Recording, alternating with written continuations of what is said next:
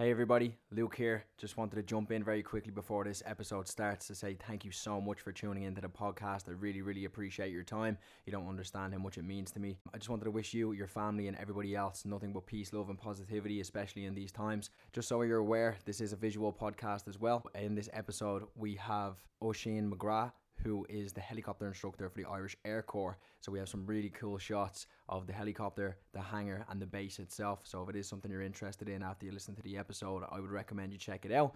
You can find it on YouTube, Now We're Talking Podcast, or you can find it on Instagram, Luke.Mallon. Feel free to always reach out to me and comment and let me know your feedback. Enjoy the episode. Thank you so much. Right, okay. Dale, you ready? Happy days. And you ready, yeah? We'll do a clap in 3, 2, 1. Brilliant.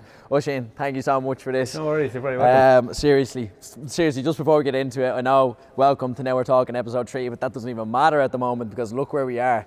We're actually in the Irish Air Base here. And what's the actual location of this again? Casement Aerodrome in Baldonnel. Brilliant. So Oisin here, I don't really want to mess up his title. I know he's a flight instructor, helicopter pilot instructor. What is the official title of you at the moment? I'm the officer commanding of 302 Squadron, which is the helicopter training school for the Irish Air Corps. Brilliant. Yeah, so I'm a flight instructor, a flight examiner, and we train all of the helicopter pilots as they transfer from fixed wing to rotary. Right, so you're able to fly every machine that's in here right now, you can fly? Yeah, well there's two types, but yeah. Right, what are the types? Like what's this one? So this is a Augusta Westland 139 helicopter, Italian made, 6,400 kilograms. It's a big machine. It's used for air ambulance, military missions, roles, as a hoist for search and rescue, winching. So it's kind of a clip-in, clip-out system where we can change the configuration quite quickly. VIP, for example. It's got windows for door guns or window guns. And then the smaller one you see here is an EC-135, which is German. Yeah, so this one here I can see, this you said is for more, is this more beginner or is that just when people are just coming in or when they've just passed, like I'm not too sure how the rankings go. Yeah. I'm butchering it right now I feel, but what's the differences mainly? You're not allowed to fly this until you've mastered this? Yeah, so when you start helicopter flying, you'll start on the EC-135, which is, there's two sets of controls up the front. You have an instructor beside you. We teach you all the basics from straight and level to all the way to fast roping and parachute jumping and those things that we have to do operationally. And then guys usually get a bit of time on the aircraft and build their experience kind of on this aircraft, and they kind of cut their teeth and they go off and they fly on their own and make those decisions, and after that they come onto the 139 as co-pilots. And then you've got your main pilot, you've got your co-pilot then. Yeah. And then at what stage then how many years of training do you have to go through usually before you're jumping in a helicopter? Well, normally you join as through a cadetship competition. So you join as a cadet and you do 2 years of there's an 8-month military training in the DFTC in the Curragh and Kildare, and then you come back up to Baldonnel and you do ground school training for like bones of a year, and then you do flight training. So about 2.5 years before you're qualified fixed wing, and then usually you stream then to either multi-engine fixed wing or on the helicopter. So another maybe year after that you'd be fully qualified in helicopters maybe, and then you'd move on then to the different operations then from there. Yeah, of course, perfect. Yeah. So we're going to take a little seat down here on the helicopter itself. You can pick whatever side you want, whatever's your good side, Oisin. So it's up to yourself. It's obviously I'll take this side. It's the left side there. Just left grab side my strong, water there behind you, just because I have a problem. I'm probably not shutting up. Yeah, that's amazing, man. Like, so the 2.5 years you have to go through all this stuff, and what type do you find, like a certain demographic coming through, or a certain kind of personality, a certain it changes from year to year, and actually you find, funnily enough, with the classes, they're generally very similar. Yeah. So the characters within classes would be similar, but the classes would differ then, kind of through time. Yeah, I get you. But you get a big section of the population. You get guys that could be fresh off leaving cert, like just out of leaving cert, to be kind of young, and then you get the guys who have gone to college, have tried working and realised that office job in for them, and then they want to pursue a career in flying. Like, so yeah, it changes. It's actually quite. It seems to be a very exciting. I know, like Bernard, our good old pal Bernard over there. Course, he is. When we were on the last podcast, we were talking, me and him, and I was saying to him that he gets this feeling around like helicopters, planes like that. He just can't, like, it's just something he can't control, like just how much he loves it and how passionate he is. I think, well, I don't think, I was saying that to Bernard before we came in, that you don't fall into this. You don't fall into becoming a helicopter pilot. You kind of there's a bit of work behind it, you know. There is, yeah. Do you know, it's actually funny you say that. It's kind of an ever-changing thing. Like, you know, you say, how long does it take to get trained? It's like 2 years to get trained, but like it's always learning. Like, you know, I've been flying since 2002. Like, so, but you still don't feel ever fully. There's no way you could ever be fully done. Like, it's always changing. It's so dynamic as well, and things change so quickly. Like between weather or the mission could change really quickly, and you need to be able to make those decisions. You can be experienced at it and maybe good at it, but really there's no kind of there shouldn't be any end to. Yeah, exactly. That's what I think that's like passion is a big thing that's come up a couple of times in a few of the episodes, and it's something that I'm chasing. I will be honest with you, it's something that I am chasing in my life, or it's something that I've always found that I needed to chase, and then I just never was like I look at other people that are passionate about things and they just kind of dedicate their life towards it, and for me I'm like, why don't I have that, or what is it that's wrong, or like what? And again, it's just chasing for the wrong thing. You know, maybe wanting something materialistic, maybe something you wanted to make other people proud. When did you first start? Like, when did you know that you wanted to be a helicopter pilot or a pilot in general? Oh God, I did aeronautical engineering in college in Limerick, and I was working in Airbus in Toulouse in an office job in front of a computer and doing all these performance calculations and aircraft, and it was great and it was exciting, but I just realised it wasn't for me. Like, I didn't want to be sitting there doing the calculations, that I wanted to be up the front. So I applied for the Air Corps that year, and it was a kind of lengthy process to get through all that summer, and got the offer in September and just took it. And it's a big commitment, you know. You're committing for 12 years of a contract like that you're given, and at the time it seems that's so far away. Like, how could you give that amount of time to some organisation? How age were you when you went into that job? I was 22.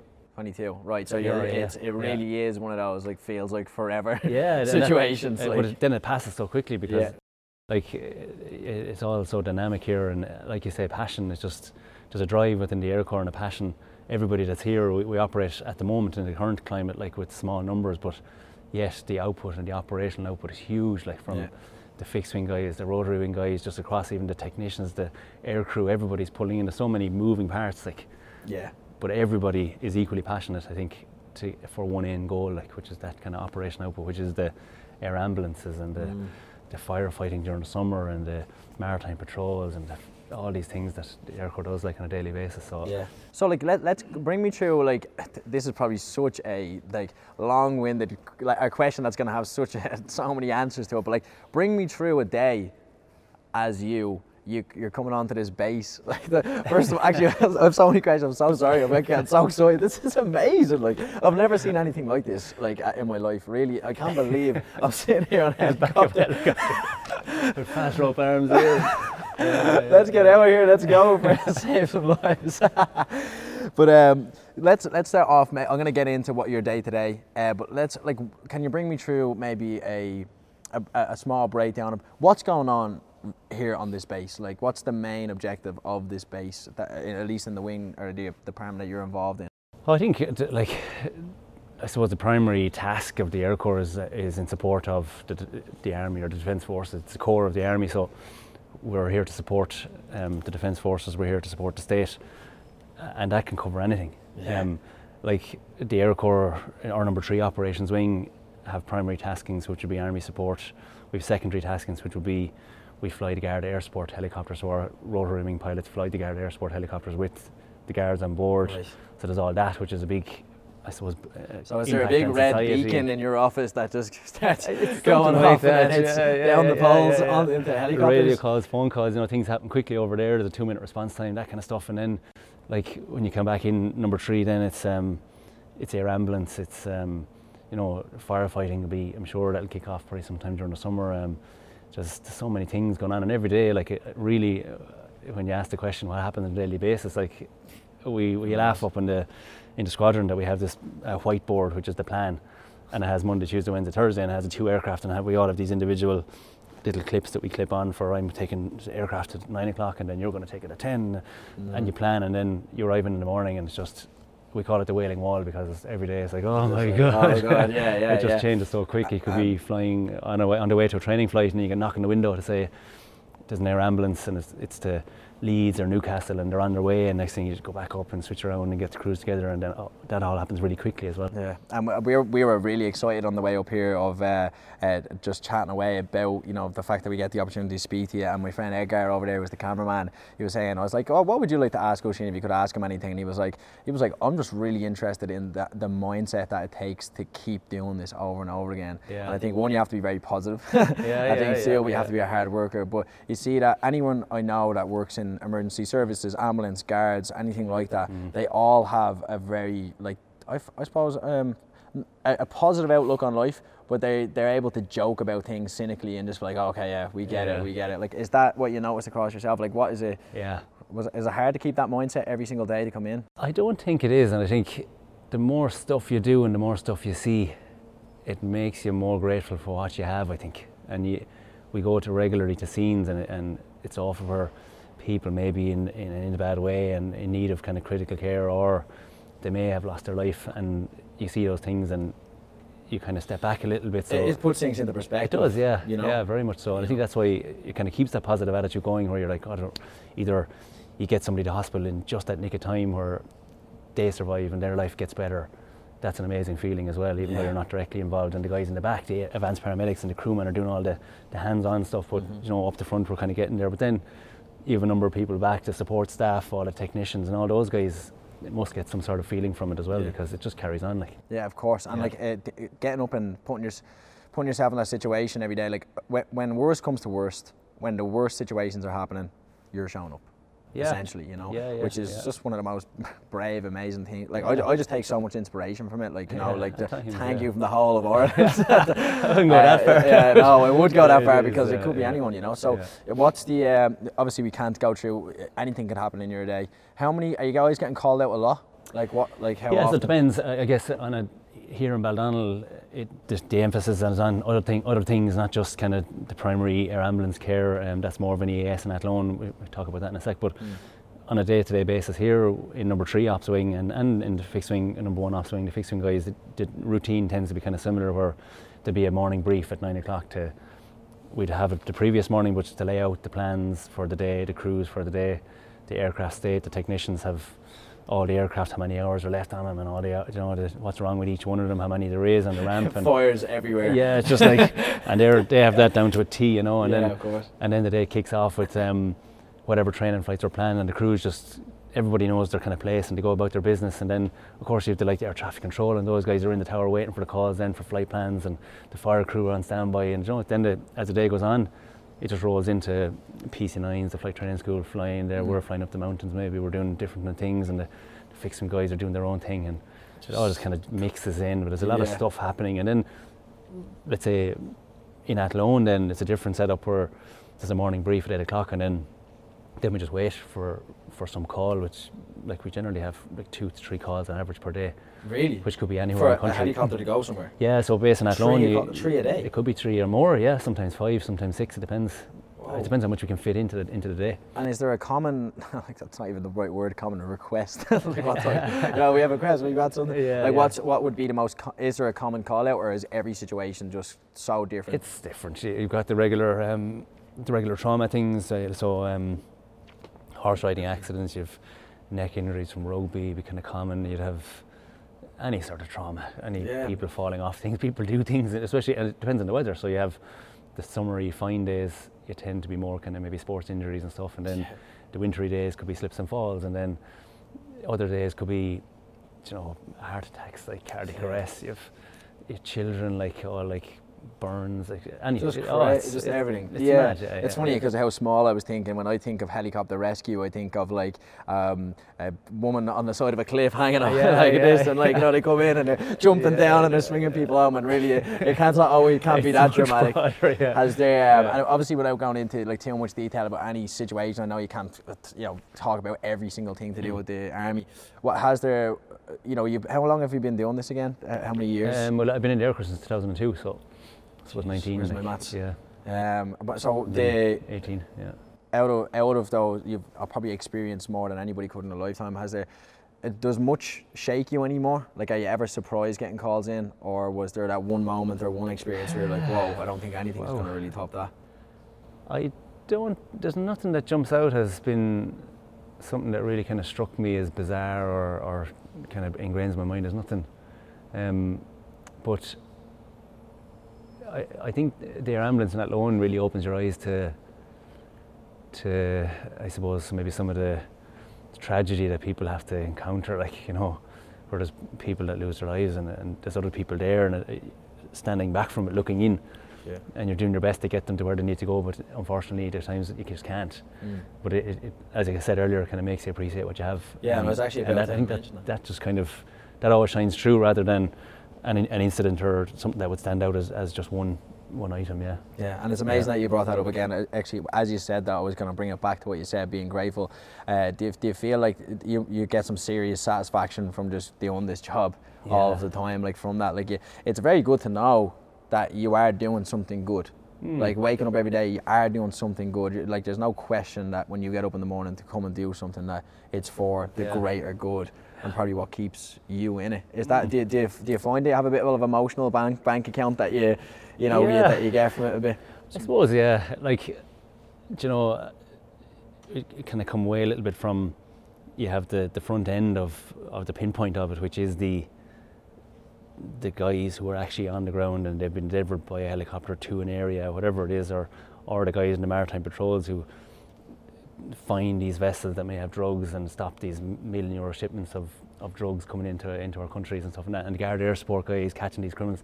Like, that's the pinpoint end, like, but like behind that, like, you have just behind that you have the pilots need to be trained, and then they can't be trained without syllabus and a syllabi and a support from the Air Corps in terms of the administration side and the operation side, and then behind that then you can't go anywhere without aircraft on the ramp and without the guys in the back, the air crew, be it fixed wing or rotary. Like, there's just a million things. So really the front end is that bit, but equally everybody in that step has an equal amount of passion that pushes it forward, I think. Yeah, really. Like, where do you think that passion comes from in people? Because, like, again, it's not like I have no idea what you're paid or anything like that. All I can assume is that when I look at general, like, nurses, healthcare, emergency, it does seem like we're underfunded, or that we don't really have as much as we might need. So I suppose, like, where do you think that passion comes from in people? Is it the greater good? Is it the, you know, because you're not, like, most people are probably not getting in it so much for, you know, when I make £1 million. Yeah, well, it's certainly not about the money. Like, that's quite obvious, and that's been in the newspapers, and that's across all emergency services. That's not just us. That's the whole country is kind of begging for that. But really, I think it's the pride or the sense of achievement maybe that would come with it, like, which is it's a very rewarding job. Yeah. But equally, you know, if you're going in doing the same thing every day in an office, like, that gets boring, and no amount of money in the world for me personally, that isn't attractive to me. Like, it's the randomness of what's going to happen today, like that. I love that. Like, you just don't know. Yeah, exactly. No idea where you'd be going or what you'd be doing. Like, sometimes it can be quite predictable. However, just the drop of a hat, you get a call and you don't know where you're going. And that adrenaline comes through the body that you experience. Like, so you've been in here. You've been over 10 years. Easily over 10 years. But do you remember your first ever flight? Oh yeah, my first ever flight was in the Marchetti, it would have been September 2002, where we got one flight before we went down to do our military training. So they kind of give you a taster to say, this is what it's like, and then they send you off down to the Curragh, and you hope you see that light at the end of the tunnel and you keep going. It kind of keeps you going, it gives you that fire. It definitely helps. But funnily enough, that first flight that I had was with Commandant Rory O'Connor at the time, who was OC, Officer Commanding at the Flight Training School, and he's now the Brigadier General, General Officer Commanding of the Air Corps. So he's been kind of ahead of us the whole way through. But I remember that flight so well before we went to the Curragh. But that was my first experience in an Air Corps aircraft. And what was the like? Obviously, like, you've been doing your training and stuff before you hop in the start. Is this, like, when you started flying now, you're just like, okay, this is it now. This is it. Like, I know what I'm going to do now from now on. Was it everything you wanted it to be? Yeah, it was. I remember he did a loop where he kind of pulled up into a loop-de-loop, and then he went around over the top. In a helicopter? No, it was in a plane. I was like, that was possible. You could try.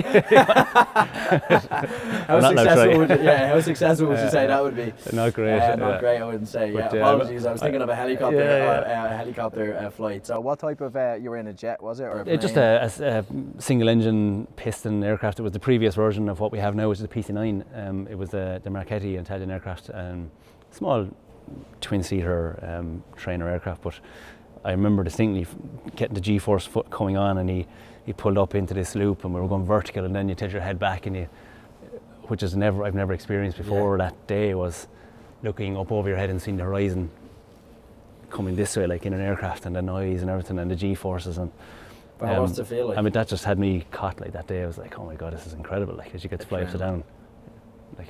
For such a calm individual, you love a good bit of adrenaline. So you hit the G-force. I've obviously never hit G-force in my life, probably on a roller coaster. Maybe, like, I don't even know how to measure it properly. On the Hulk in Universal Studios, I think is a little bit different. Exactly, it's a little bit a little bit different. So you get that feeling. What is that feeling like? Is it just your body being pulled back so much you can't move? It's it's heavy on your body. At that time, the Marchetti would have been 2.5, 3G now, and the PC-9s, which is now our trainer, like go up to, I think it's 7 or 7.5, which is, if you were holding a 1 kilogram bag of sugar, that if you pull 7G, it would weigh 7. So it multiplies everything. So even your body organs get pulled down. I think your heart at 7G gets pulled down 5 or 6 inches in your chest and your body organs, and you can cause kind of capillary bursts in your elbows and your backside and your heels and stuff. It's heavy on the body. And tiring. How many times have you kind of hit that? How many times have you had that feeling in your life? Yeah, a good lot. Yeah. Like, you know, you get very used to it. It's like anything, you know. It's like driving a car. Your heart's like, oh, here we go again. Just get used to it. Not so much in the helicopters now, but in the fixing side of things, it was cool for a while, and I loved that as well. It was great. So it started off with planes. That's how it started. That's how it started. And was it very young? Was it something you were introduced to? Was it Bernard? Sorry, I'm pointing at the camera behind him. He's over there because he said he smelled the fuel, and that's what got him going. Maybe that's into fuel now. But, where did you grow up, Bernard? Where are you going, Bernard? Yeah. So it wasn't the smell of jet fuel. No. It was the. I think what really got me was that first loop-de-loop. I remember it so clearly, like it's such a clear memory. And it's not funny, I never would have thought of it when you brought it up there. Yeah, that's why I love getting into this. Like, so when you were, obviously you went in at 22 years old, this is when this all started, Beforehand, did you feel, was it when you were a kid, were you like, I wanted to do this? Was it when you were a teenager? Or was it like, you were so sick of doing the office stuff because you just could see what everybody else was doing that you just needed to be a part of that? Well, I lived close to Shannon Airport at home, and I remember seeing the Concorde and stuff that used to go down. We used to go down to Shannon Airport to watch it. That was years ago, and I suppose maybe that was in there somewhere, but I wouldn't have been massively passionate about aviation at the time. But I think it might have been, I obviously did aeronautical engineering in college, which kind of started to grow it, and even that I was kind of a bit unsure. But it was really, yeah, and then it was the job really where I really was into the aviation. I knew that was there, but this part of it wasn't really for me. Like, it was a nice thing to have done, definitely, and it helped with knowledge going forward. But it's up the front is the thing that's what drives me. Like, of course, the hands-on and the change and how it changes every day. Especially with the helicopter thing, it's not runways, or it could be fields. You could we landed in a housing estate on Tuesday, like to pick up somebody like in the. You know, this like that's this thing. Into the green area in a housing estate. Somebody needs to be brought to hospital. Whoa, that is crazy. There's ambulances there, and they secure the area, and you land in, and there's a lot of people, and that's cool. Like, you never think you're going to do that. That's the coolest thing I've ever heard in my life. It's weird. How does that feel? That's good. Are you kind of screaming at the? Just get off the field. You're so alert, like wheelie bins and everywhere. You have to be careful. Yeah. Big man has a different vehicle. We're going up in the world. So bring me to a scenario. So apologies, I'm not trying to bring you every direction. I just have so many ideas bouncing off my head. Definitely. It's interesting. Yes. So let's take my scenario. We're on the Cliffs or More. There's some lady hanging on. She's able to hang on for the next couple of hours, right? Yeah. Because she has super arms. Bernard was telling me about there's what's the golden hour, or am I kind of relating that to a different thing that he was telling me about? Is that related to that, as in when you there's an hour between I can't, maybe I'm butchering this. There's a situation where there's a golden hour I think that's more from a maritime kind of rescue situation. If somebody's in the sea, maybe kind of hypothermic. Probably, yeah, it's more maybe hypothermic, or if they're lost in the mountains, that when people get saved, or whatever, for want of a better expression, when the emergency services arrive, whatever form that might be, that the adrenaline function that keeps them alive, or that has been keeping them ticking over, like, which is pretty strong, like your body's reaction, when they get help, then that begins to reduce. Like, and they say there's about an hour then before that could become fatal. So somebody, if you're... So it could be maritime in the sea, or you could be in the mountains, or hypothermic, and then there's a rescue. So that could be just like the helicopter might fly over. Right. And you're like, oh. So once your body realises that there could be a possibility of any sort of help, it starts to go, okay, I'm in hands now. I'm in the hands of other people now. Yeah. But what it can be bad then is if people who go to those situations aren't properly equipped, then you could be really delaying that time to getting this person to care if they don't have the equipment to take care of them. For example, something simple like. Yeah, of course. But it doesn't take much to help now. But it's something to watch out for. Yeah. Okay. Yeah. So, sorry, bring it back to the scenario. we have lady on the cliff. We have Lucy. Super arms. Lucy. All she does is arms. Doing pull-ups. Pull-ups in the gym only. No, just skinny legs. No leg day whatsoever. She's hanging there. Yeah. You're the big beacon goes off in here. You get an alert of some sort. Is it? Yeah. I can't remember the name of it. Is it Echo? Is that the highest level of? Is it the Echo call? I can't remember. I'm doing all this based off of loose conversations I've had with Bernard. Movies. Movies most likely. Yeah, of course. So you get that call. The red light goes off. What happens here? So on the EAS in particular would be a good example. So the call comes in. There's a discussion as to whether we launch or not. It's nothing to do with the call, it's nothing to do with the patient, it's nothing to do with what is going on. We don't even get that information at that stage. But quickly there needs to be a weather decision made as to whether it's safe to bring the aircraft out. So that's the first thing you check. That's the first thing, yeah. That before there's no point in putting 5 or 6 lives now in danger for another person. And is there how do you rate it? Like, is there just a certain level of, like, does it have to be very clear? Does it have to be? No, we have our own limits, whether it's aircraft limits based on the aircraft flight manual, or whether it's the operation procedure limits that are here in the Air Corps. We have certain limits, and if they're below those limits, great. If they're outside those limits, we don't go. And when we say no, or if we said no, if one person of the crew says no, then we don't go, and we don't get any more information about that call. So you don't tend to get that guilty feeling like, God, take for example, you have the lady hanging from the cliff with the big arms, and she's quite healthy and strong, and you go, you know, can you go? Oh, the weather is borderline, or we leave it, you know, she'll be okay, someone will get to her, like. Yeah. But then you have the situation of, it's a 3-month-old baby that, like, needs to get to the hospital and we can't get them there. And that's, in your mind, is a different scenario, like, that potentially could result in you going, like, maybe you're willing to take that risk. You're willing to take that risk, yeah. So generally that's taken out of it for us. It's a weather call. Can we go or not? And then we go, yeah, we can go. And is there anything? And en route then we get the information, yeah.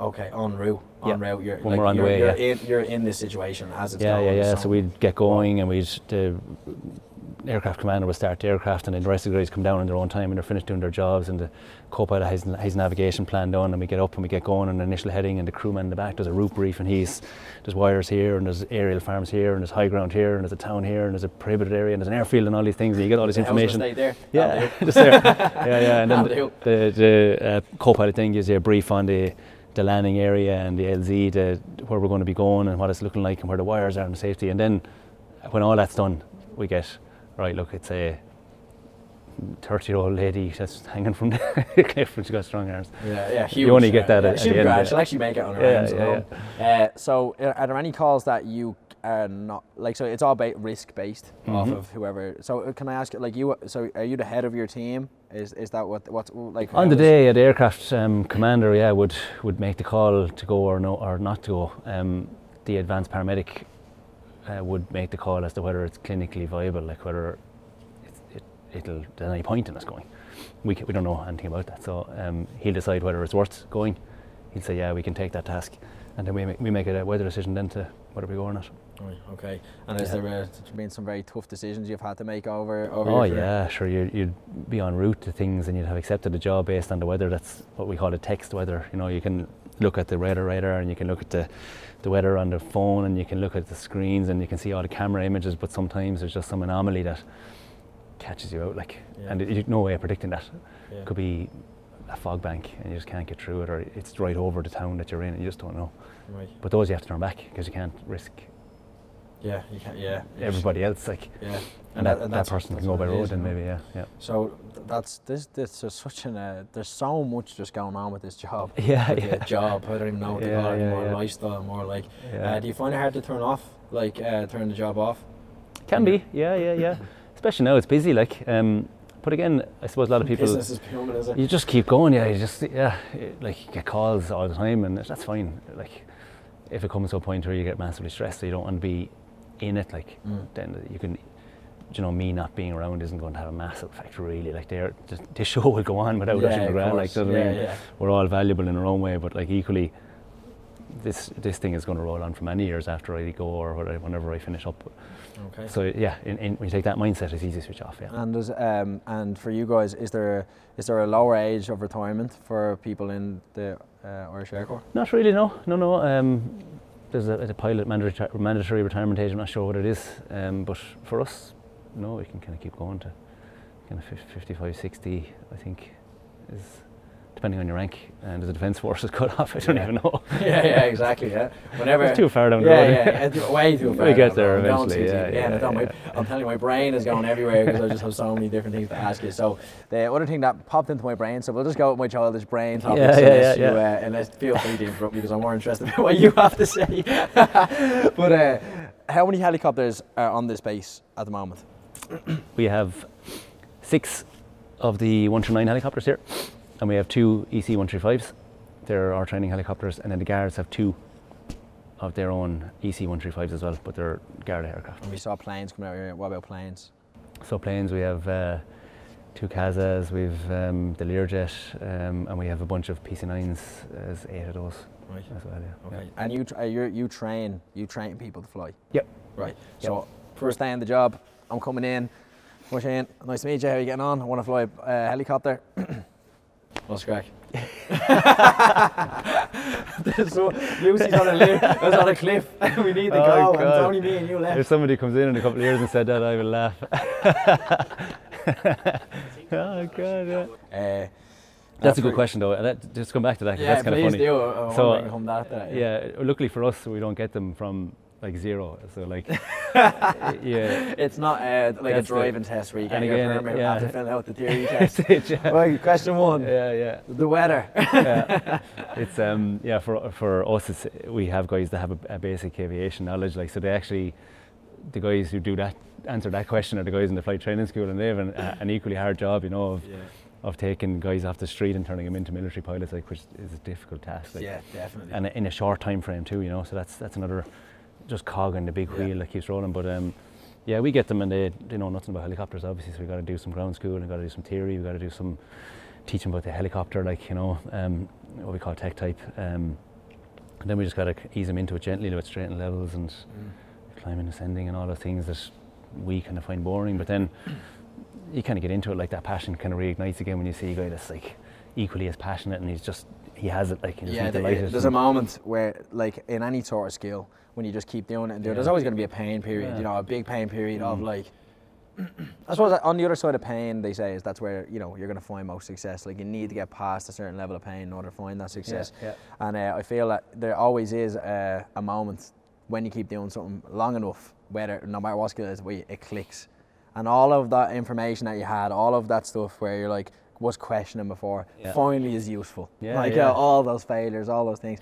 Was it an easy road for you to become a helicopter pilot? No, it's difficult. It's difficult for everybody. I mean, it's as I said, we're always continually learning. So, we get taught by, instructors on helicopters who are still serving now and have worked with me over the years, who are my instructors back in the day and years ago. And you just take it on, and it's hard to learn at the time, and you feel really kind of hard done by sometimes. And but you just kind of suck it up and you do what they tell you, and then that transfers nicely into when you do your own instructor's course, that you can take the best parts of the guys that went before you and then maybe put them into one little bundle, and then you deliver that to somebody else, and then you hope that when they come through that they'll take the best parts of me and the best parts of some other guys, and then and that's what is development. That's what makes everyone better. Like. And what do you find is the main thing that people find difficult about flying, when they do fall into like when they do kind of hit that, oh my god, this is actually so, like, there's just such a skill level to this, like, is there a certain like moment where you're like, you notice people are struggling, or is it different for everybody? Yeah, it's different for people. Like, you'd have some guys would be very good in terms of hand-eye coordination, maybe they'd be good flyers, like, but then sometimes the decision-making process mightn't be great, or you have guys that might be really good at flying and then take that out of it. They're really good at decision-making, but when you put the two of them together, that's kind of what you want, I suppose, is the guy that can fly, has a low capacity for flying, but he can make really good decisions. Like, that's kind of what you want. Like, because you can teach, like, they can teach monkeys to fly. Like. So you can teach. It's a machine at the end of the day. You can teach people to fly, but the quality of the decisions that they make at the end of the day is going to determine whether in an emergency they make it, or in bad weather that they make a right decision and they come back alive and not put themselves in a worse situation. Yeah, and do you know, how do you know somebody is, has there ever been a situation where you're just like, oh god, I wouldn't, even though this person is trained up and so on as well, do you make the decision of whether they fly? Is that you make that decision of, like, listen, Johnny, it's not happening today, it's not going to happen for a while, this is what you need to work on, and there's no... Yeah, and you have to, you have to make that decision as a flight examiner. You need to make those decisions. If a guy isn't up to it, he's not up to it. Like. Yeah. It's in his own interest, like, for his own safety. Yeah, of course, it's not. Again, coming from a person who literally just jumped into an interview of, like, the things that would pop into my head.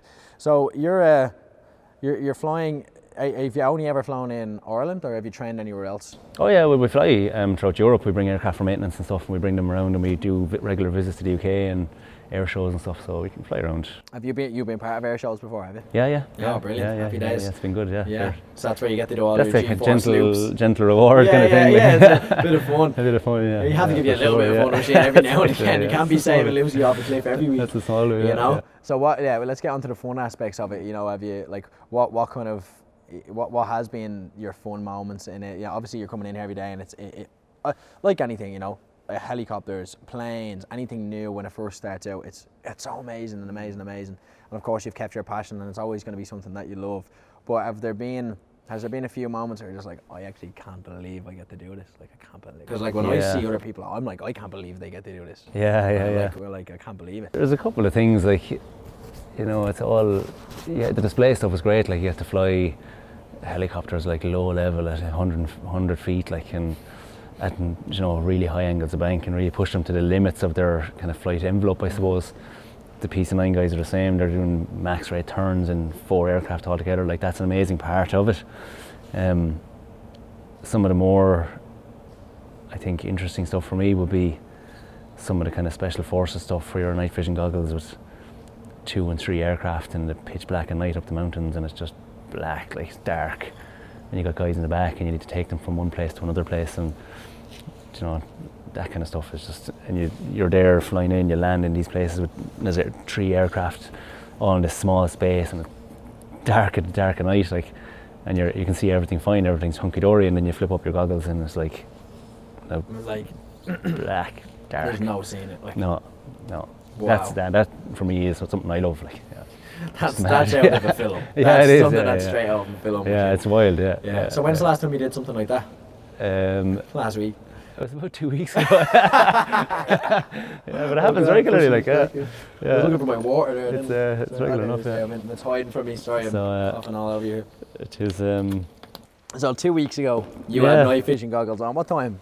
Like 4 o'clock in the morning? 3 no, just when it gets dark. Like, so from 7 o'clock onwards, like, it's just dark. So night vision goggles on. Yeah. So do you have your own personal pair of night vision goggles here? No, we just draw a set. Like, that's it. Honey, I'm home. Night Stalker or something. No, I just draw them and from stores, and you take them for that night and you sign them back in. What do your family think of your job? Yeah, they like it. Yeah. I don't know whether they know a huge amount about it. my wife is obviously in the thick of it. Like, she gets all the daily updates of what's going on and what's good and what's bad. Like, she'd probably tell you a version of the story now. She could tell you another version of the story now to mine. But at home they know the air ambulance, try to keep them updated with what we're doing and what's going on, like, day to day. So it's it's good. Yeah. What's the missus up to at the moment? What does she do herself? She's an estate agent there in Dublin. So happy days. And you obviously bring her in a helicopter to show off the houses. That's it. A few aerial photographs. yeah, exactly. So do you have moments? Do you obviously fly these helicopters as well. Do you have a personal situation where you have your own helicopter? I know people have helicopters and bring your wife, family around just for fun outside of all of this craziness. I haven't. It's something I'd like to do eventually, but I haven't done that. I haven't gone off flying outside the Air Corps. It's something I will do eventually, but yeah. Yeah, you definitely owe it to yourself when it's on. Hard to match. To be honest, exactly. I know what I was about to say. I was like, that's like getting rid of a Mercedes and getting yourself a Fiat Punto a little bit. Yeah, exactly. All to impress your missus. It's kind of like get away from having a fancy car and then renting a small car for rental company. Yeah, exactly. Again, the perspective. Listen, I'm driving. We have experience driving a Volkswagen. I'm not driving this. So obviously these helicopters here have just ridiculous amounts of capabilities that outside of a normal helicopter. Yeah. What are the main features, like, or cool features that kind of stand out to you that you love about these helicopters? I think the kind of clip in, clip out system that they have. So you can just take these seats and take them out, and you can change that into back-to-back seats for trooping. Maybe you can add in base plates here that the guys can clip onto, so they can, you can have snipers at the doors, you can have parachute jumping guys all ready to go, like 7, 8 of them. We have these fast rope arms that run out here, and then you can bring bunches of guys with the ropes, and then you kick out the ropes and they go onto buildings, onto ships, onto for rapid kind of deployment of special forces guys, and it's all just in one machine, like it's one platform. And then the air ambulance machine is just this rack here, or this rail is for a stretcher, so you put in a stretcher, it goes across the cabin there, and you can put in life port machines, and you can put in oxygen, and like that's just another thing that's just taken out. And again, if that happens, like the techs get the call and they say we need the aircraft in their ambulance configuration, and it goes on the ramp, and it just gets done quick. Like it's amazing. Like it actually is. I can't believe that all that goes on in here. Obviously that's what it's built for. But it's the bit you don't see, I guess. Like I said already, you have the business end where the aircraft arrives on scene, and that's what everybody sees, and that's the bit that's on the news, and that's the bit that is in the newspaper. Like, but just behind it is so much. Like, and it really is. The thing about it is that like this is what piques my interest. It's almost what made me want to start something like this. Because I actually am genuinely interested in the stories of people and so on as well. So obviously you've had some amazing experiences here as well. Is there any chance you could tell me a little bit more about like, maybe some of the experiences that you have? Really amazing experience, or close calls, or anything like that kind of springs to your mind? Close calls. Because in the news lately, the helicopters haven't really been getting the best rap. The Kobe Bryant situation. No, they don't. It's definitely not something that we can get into, of course. But just as you just mentioned it there, the news. This is what you see. This is what you see. But what we don't see is Oisin McGrath coming out here, whole team, oxygen, this, that, and the other. People coming out, possible snipers, loads of different things going on. I haven't done any close calls. Like, there's nothing. Too good at your job. Despite all the, God, no, I wouldn't say that. But, please do say that. What are we calling you? I got good supervision, as we say. I don't. There's nothing jumping out as. I'd like to tell you a story about something that happened, but it's nothing really that stands out as being particularly bad or anything. That's good which news. Is probably a good thing. That's why I'm sitting here. Again, this is my that's why you're here. I my movie brain is like, where's the the shoot down with the sniper? What can go wrong? One hand out the window. Yeah, exactly. Yeah, but on the other side, there's been so many good things. God, I don't even know where to start with the good ones, because all the ambulance missions are insane. Like the troop transport stuff is mad. Like it's just. Yeah, so it seems to be more of like probably a blur of all this big feeling into one thing, possibly because you've just been doing it for so long. Yeah, there's one actually kind of jumping, that's kind of springing to my mind here, it's kind of juggling my memory now, was we were, after landing in Sligo, we were retasked, and it's not really a massive mission output, but it was just what happened in a few minutes. The weather was really poor and we were coming out of Sligo, out of the IT, so we landed in to do a demonstration for a bunch of medical students that we had been requested. So we were just landed in and they were all ready, and as we put the engines to idle to kind of start the shutdown process, and we got a call, so we had to take the call, so we put the engines back up, and it was really bad weather getting in, so obviously we're going to have to battle that back going out. So we lifted out of the football pitch in really poor weather, and my task at that point was just to navigate around Sligo town and out through the kind of gaps there in the mountains and get down country, which is kind of a job in itself. And then, but in that 2-minute period where I was doing that bit, the crewman in the back of the aircraft was getting the route brief together, and he was preparing his maps, and he was getting the next phase of the flight done. Nobody said anything now, because everyone was just busy in the runway. So we all, as a crew, split up.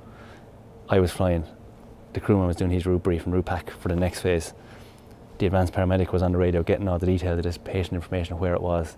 The co-pilot was listening to that, and he started putting in using the iPad, with an iPad for navigation, he started putting in like where the LZ is, the landing zone, started looking at the landing zone, and within about 2 minutes everybody came back in, and just instantaneously there was I'm still flying, next thing there's like, right, this is where we're going, this is the crack, this is the obstacles en route, here's the wind farms, here's all these things that were potential obstacles like for me, and I was kind of navigating roads really low level and slow and stuff. And then the co-pilot comes in with, this is where we're going, this is where we're landing, this is the story, and then came into the patient information, and that was all within the space of like maybe 3 minutes. Like, so like a huge amount of information and things happen in that 3 minutes. That's one that jumps out, and it wasn't even that the outcome was good, it was just that's phase. It was just incredible. Insane. Not a lot of people get to experience that. Yeah. You know? And again, it's a bit that's away from the photographs and the news reports and stuff like that. Exactly. That happens internally in the aircraft, and nobody thought anything of it. That was their job until we got back, and I was like, that was just amazing. And then everybody started thinking, God, it was kind of pretty cool. Like, yeah. But it happens all the time. Yeah, exactly. Yeah. Only just that day I noticed it. Yeah, exactly. So you never. I suppose, like, listen, it's hard to. Again, because you're not thinking about these things coming in all the time. Like, oh, how do I have a good story? You're just doing it, to do it as well. Yeah. So you've been through so much. I suppose you've been through so much when it comes to all of this. Like, it's really amazing, man. It's like really amazing. I'm like absolutely just blown away by your stories and like everything you know. Would you say, like, to yourself, like, what's the favorite now? What's the favorite vehicle that you have access to, or aircraft, I should say, excuse me, that you have access to that you just love? Don't mind saving Lucy. Don't mind saving Lucy. Just in like general fun terms. The apocalypse is now. Yeah. Everyone's gone except for you. You have a choice of aircraft to hop into, to fly around now, to get your G-force going. What is it? I think the EC-135 there is. This is the miniature helicopter. The smaller one. Yeah. Miniature. Yeah. It's only like 3 tons, so that's good. 3 tons, yeah, probably that. It's really kind of sporty. Really sporty, kind of nimble, quick machine. Like, it's really well able to handle like tight turns and big high angle bank maneuvers. Like, it's pretty cool. Yeah, amazing. This one is a bit clunkier, like, but the autopilot systems in this are amazing. It's different kind of level of amazing. But if you could amalgamate the two of them into one machine, it'd be incredible. Like. That would be nice. You could do it, So what you're looking for is one of these. Yeah. Something that size with this capability. The capability, the handling of that will be tip top. So obviously, all I know realistically is the difference between litres in cars. Oh, you got your 3 litres or 2 litres. What's the difference in these, and like how is it usually measured? Like, is it just more? It's more powered or heavier. This would be like the 135 would be like driving a kind of high powered coupe kind of car type effort. Not quite a sports car, but in that range. Where it's fairly nimble and enjoyable to drive, and then this would be like driving kind of high-powered transporter or something like that. A bit of space in the back, but it still goes like. It's just a bit. Exactly. It's a bit clunky. It's got it going. Yeah, exactly. Yeah. So you've gone through your training and stuff as well. Does that includes skydiving, parachutes? Like, have you been through all of that as well? Yeah, I did. We don't do it as something over here. I just did it as a holiday, I guess. That's probably for want of a better phrase. We went to Spain with a bunch of mates from home. We did a skydive course, we did a free fall course, and then they bring you from 0 to jumping on your own in like 8 jumps. Right, happy days. And then I jumped.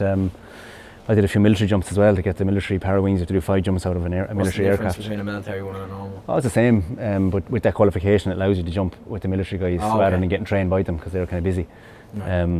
So you just get to do 5 jumps out of a military aircraft and get your parachute wings. But it was actually out of one of these helicopters. Amazing. Yeah, jumping out of a perfectly good helicopter. Yeah. So in the car, exactly. Yeah. It's all. Why would you jump out? It makes no sense. It's actually on the bucket list now. After interviewing 2 people that have both done it, so I might have the 4th episode. Maybe jumping I think out, so. Yeah. Maybe you can put it on the GoPro. Yeah. Maybe you might be able to save me actually for whatever happens. Yeah. So we're in the base right now. So what's going on in this base? We have I don't know even what to call the official name. We have soldiers. Do we have people on here living here at the moment? What's going on kind of here at the moment in regards to people staying here? There's offices? There's a military training school here that do all of the kind of recruit training, apprentice training, a technical school. You have apprentices in training, you've got recruits in training, you'd have pilots in training in flight school and ground school. You've got helicopter courses ongoing, you have flight instructors courses ongoing. We're getting new aircraft, and then next year PC-12, Pilatus PC-12, they have an aircraft over, so they're being trained at the moment. Excited for that? Yeah. It's going to be incredible. Yeah, really kind of capable platform as well. There's a huge amount of stuff going on. There's air traffic control guys being trained. And that's only the bits that I know of. Like, there's so much stuff that happens daily. Like, and there's a lot of people that kind of live on base and stay around. So it's kind of like its own little ecosystem, kind of. Yeah, campus of. Kind of campus set up. Yeah. And is it like a family around here, like, or what's the vibe? Yeah, like, it is. Is it very worky, or is it? Because I feel like anybody that's part of an emergency services, it never really is the normal job. You have to have the crack. You have to have the love for each other. There is. It's like standard kind of lads banter, like. Get a lot of that, like. That's great. And you have to stay staying, I think. Everybody knows everyone. Everyone knows their task, and while there is friction, like, there's always going to be that friction when people want. I want something, like, and somebody else wants something else, and you're going to, bang heads from time to time. Like, but that's just part of life, isn't it? Like, and one person wins, another person loses, and you carry on. I have to admit, your philosophies of life have been coming up here. You're very like to the point kind of person. You don't seem to be too worried about too much in regards to that's actually probably a wrong statement. What I mean is, you don't seem to be too worried about the wrong things. You don't seem to be too worried about the wrong things. You seem to have what matters in place a little bit in your life. Maybe I'm wrong. I'm just absolutely spitballing here. But I feel like just talking to you, that's the way. Oh, it leads on to my next question nicely. Do you believe in aliens? Because you've been flying. You being as high as you could possibly, go, I suppose, like, other than being an astronaut. Have you seen anything weird out there? No, I'm sorry. Cloud monsters, maybe. Cloud monsters, no UFOs, no. It's always like the slagging in between the fixed wing guys would always be. They do a lot of instrument flying, what's called, flying in the clouds and stuff. And we tend not to. We're kind of more low level, following rivers and roads and stuff to get where we need to go, and they go high, But they're always slagging us about cloud monsters, and don't go to the clouds, go to the cloud monsters. And I'm still have to see one, but I'm still afraid of them. Just in case. Sorry, that's they could be telling the truth, like, who knows? Yeah. So, I'm still staying on this. So, do you do you believe in aliens and stuff like that? Is that something that's like? What's your opinion? I actually did it. I was going to do astronomy in college, would you believe? And. I would believe it, to be honest with you. That's the kind of stuff. You're as close as you possibly be to them anyway. Yeah, I read a lot of those books and stuff, and that really kind of gets me going. Like, there must be. There must be, yeah. It has to be aliens. Yeah, there must be. Probably not landed just yet. Probably not something that we can catch or we'd probably bump into in our time, but. No. Yeah. Who knows? You're an absolute amazing person. You're a gent. Thank you so much for watching and listening to the last episode. Imagine the last episode. We're done now. 3 and we're done. Well, the 3rd episode now we're talking. Absolutely blown away by Oisin. Oisin, thank you so much. I really appreciate it.